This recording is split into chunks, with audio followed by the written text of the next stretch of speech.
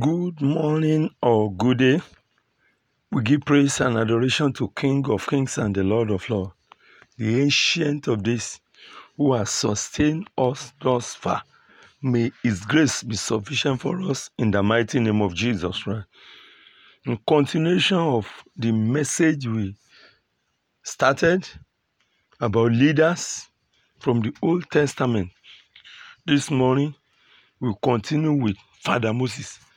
We stopped yesterday on his ministerial assignment. And we examined the 10 plagues in Egypt and saw their significance.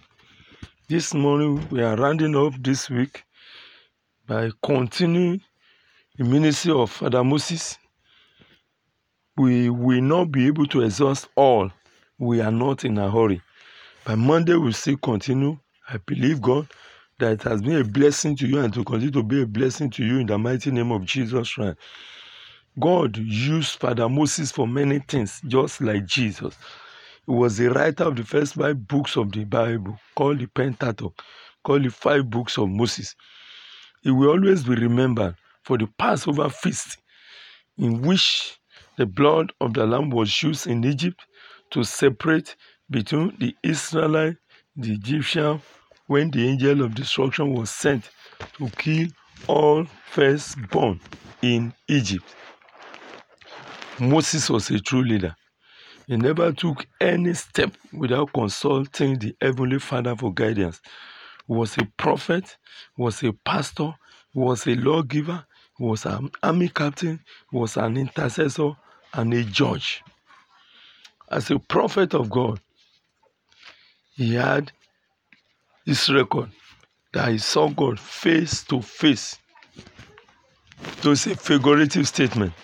But the Bible made us to know there was no prophet like him during his time or after him who saw God face to face. Deuteronomy 34 verses 10 to 12.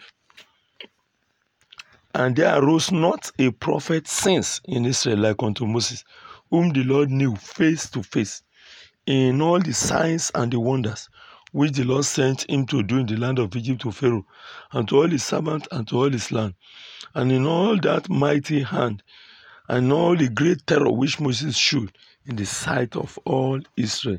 That is the testimony of God concerning Moses. What is God saying about me? What is God saying about you? I pray that God will give good testimony concerning us in the mighty name of Jesus. As a pastor, he was trained. He was a trained shepherd who has led both the strong, the weak, the lean, and the fat sheep in the forest for 40 years. He has seen different characters exhibited and could tolerate them. He was a pastor. He was trained by God. He was prepared in the wilderness.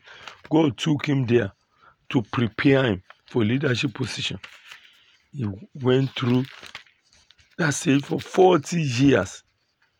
It's preparation of God.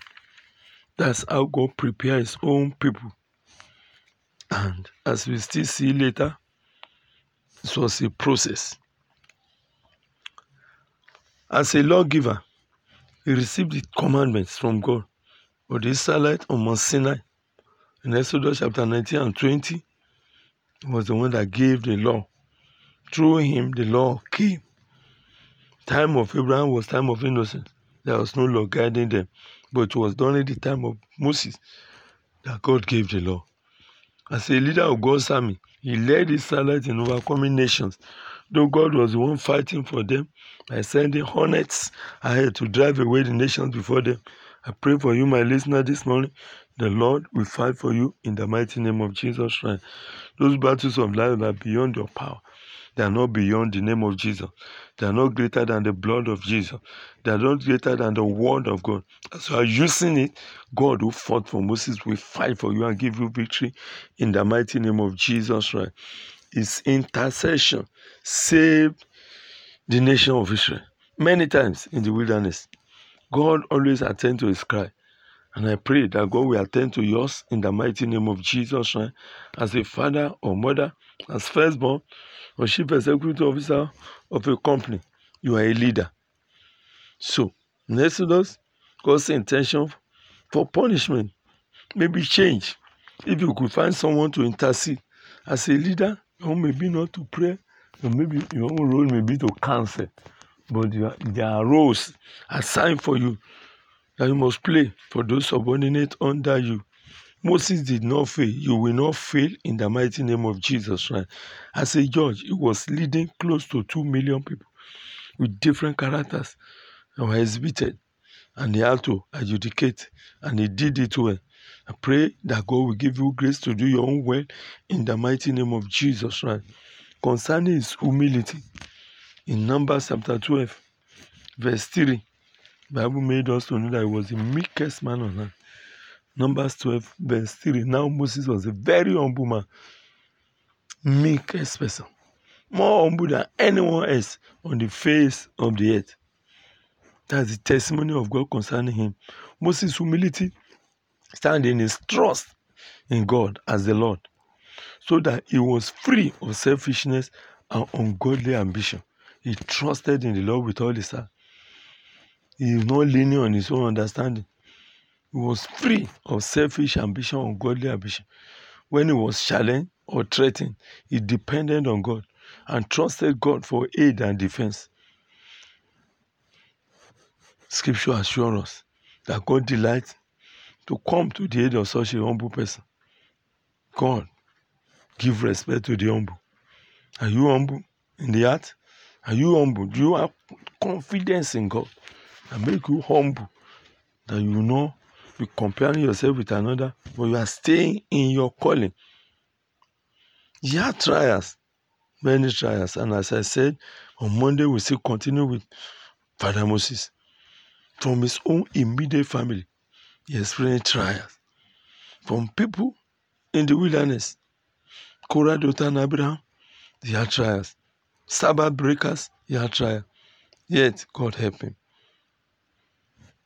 What lesson are we gaining this morning from Father Moses? He grew up, lesson 1, he grew up from the palace and spent the first 40 years there. Yet he was the meekest man on earth. Pride was not seen in his dressing, did not manifest in his statement. He was humble. All those pride that will have been ascribing to himself because of palace upbringing, forgot about it, became humble. Of course, God took him to the bush for 40 years, another training. That's number 2. He had a unique training. First 40 years in the palace, how to relate with people, the poor and the elites. Second 40 years, bush training with animals, how to tend flocks. He was not too conscious about his calling. He was just focusing on God. He was not rushing. The last 40 years, God now called him to start the assignment. So in comparison, Noah waited for 120 years before the predicted rain came. The rain that he was preaching about, they had to wait for 120 years before the rain came. God might have given you a vision of signs of wonder, of miracle, of crowd. And yet, you are still leading 20, you are leading 40. Continue in your faithfulness. Vision is for an appointed time, but at the end it shall speak. Though it tarry, wait for it, it will surely come. Are you today working as a salary earner? You are intending to start your own business any moment from now. God has already even shown you how people will be patronizing you, how you are going to be big, and very soon people will be patronizing you. Like big supermarkets. Wait for the appointed time of God. Continue and be faithful. Don't look for shortcut.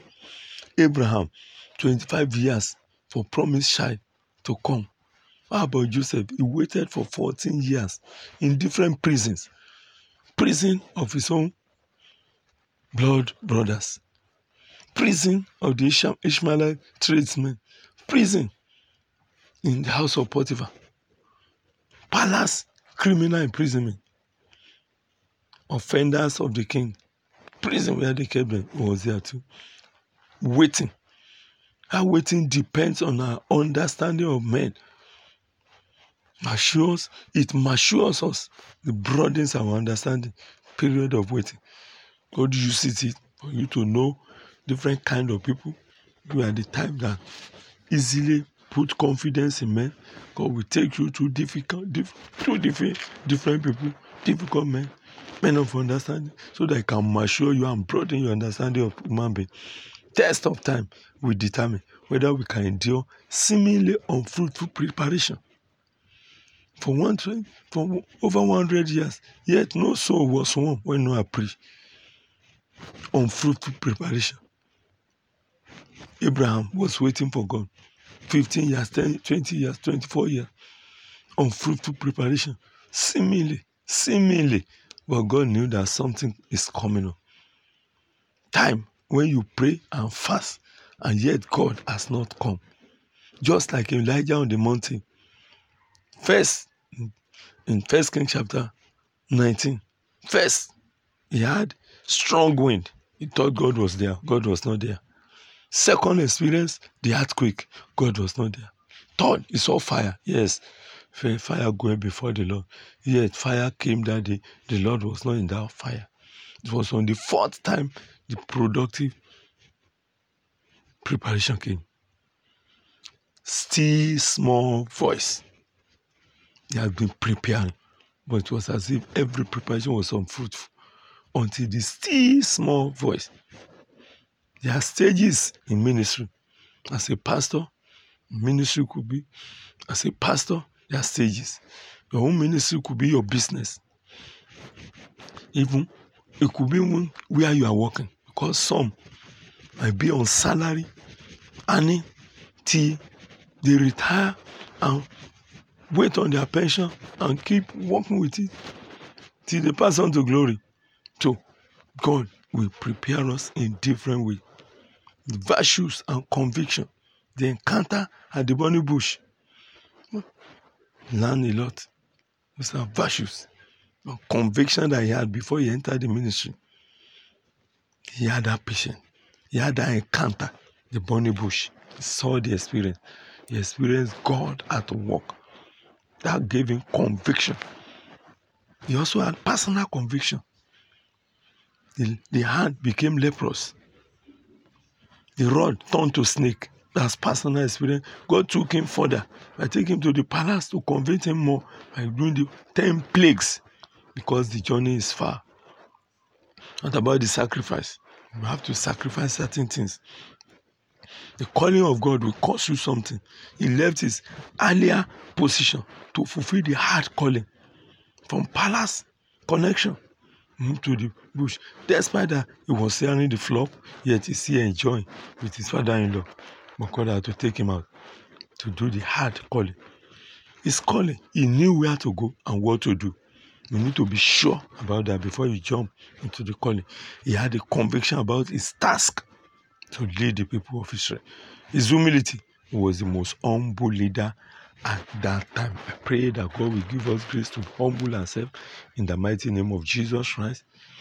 There are lots we will learn from Father Moses. For this morning, we are rounding up. Let's not forget, God's own time will come. Wait, appointed time of God will come. Keep on being faithful. Keep on being honest. Wait. Destructive criticism will come.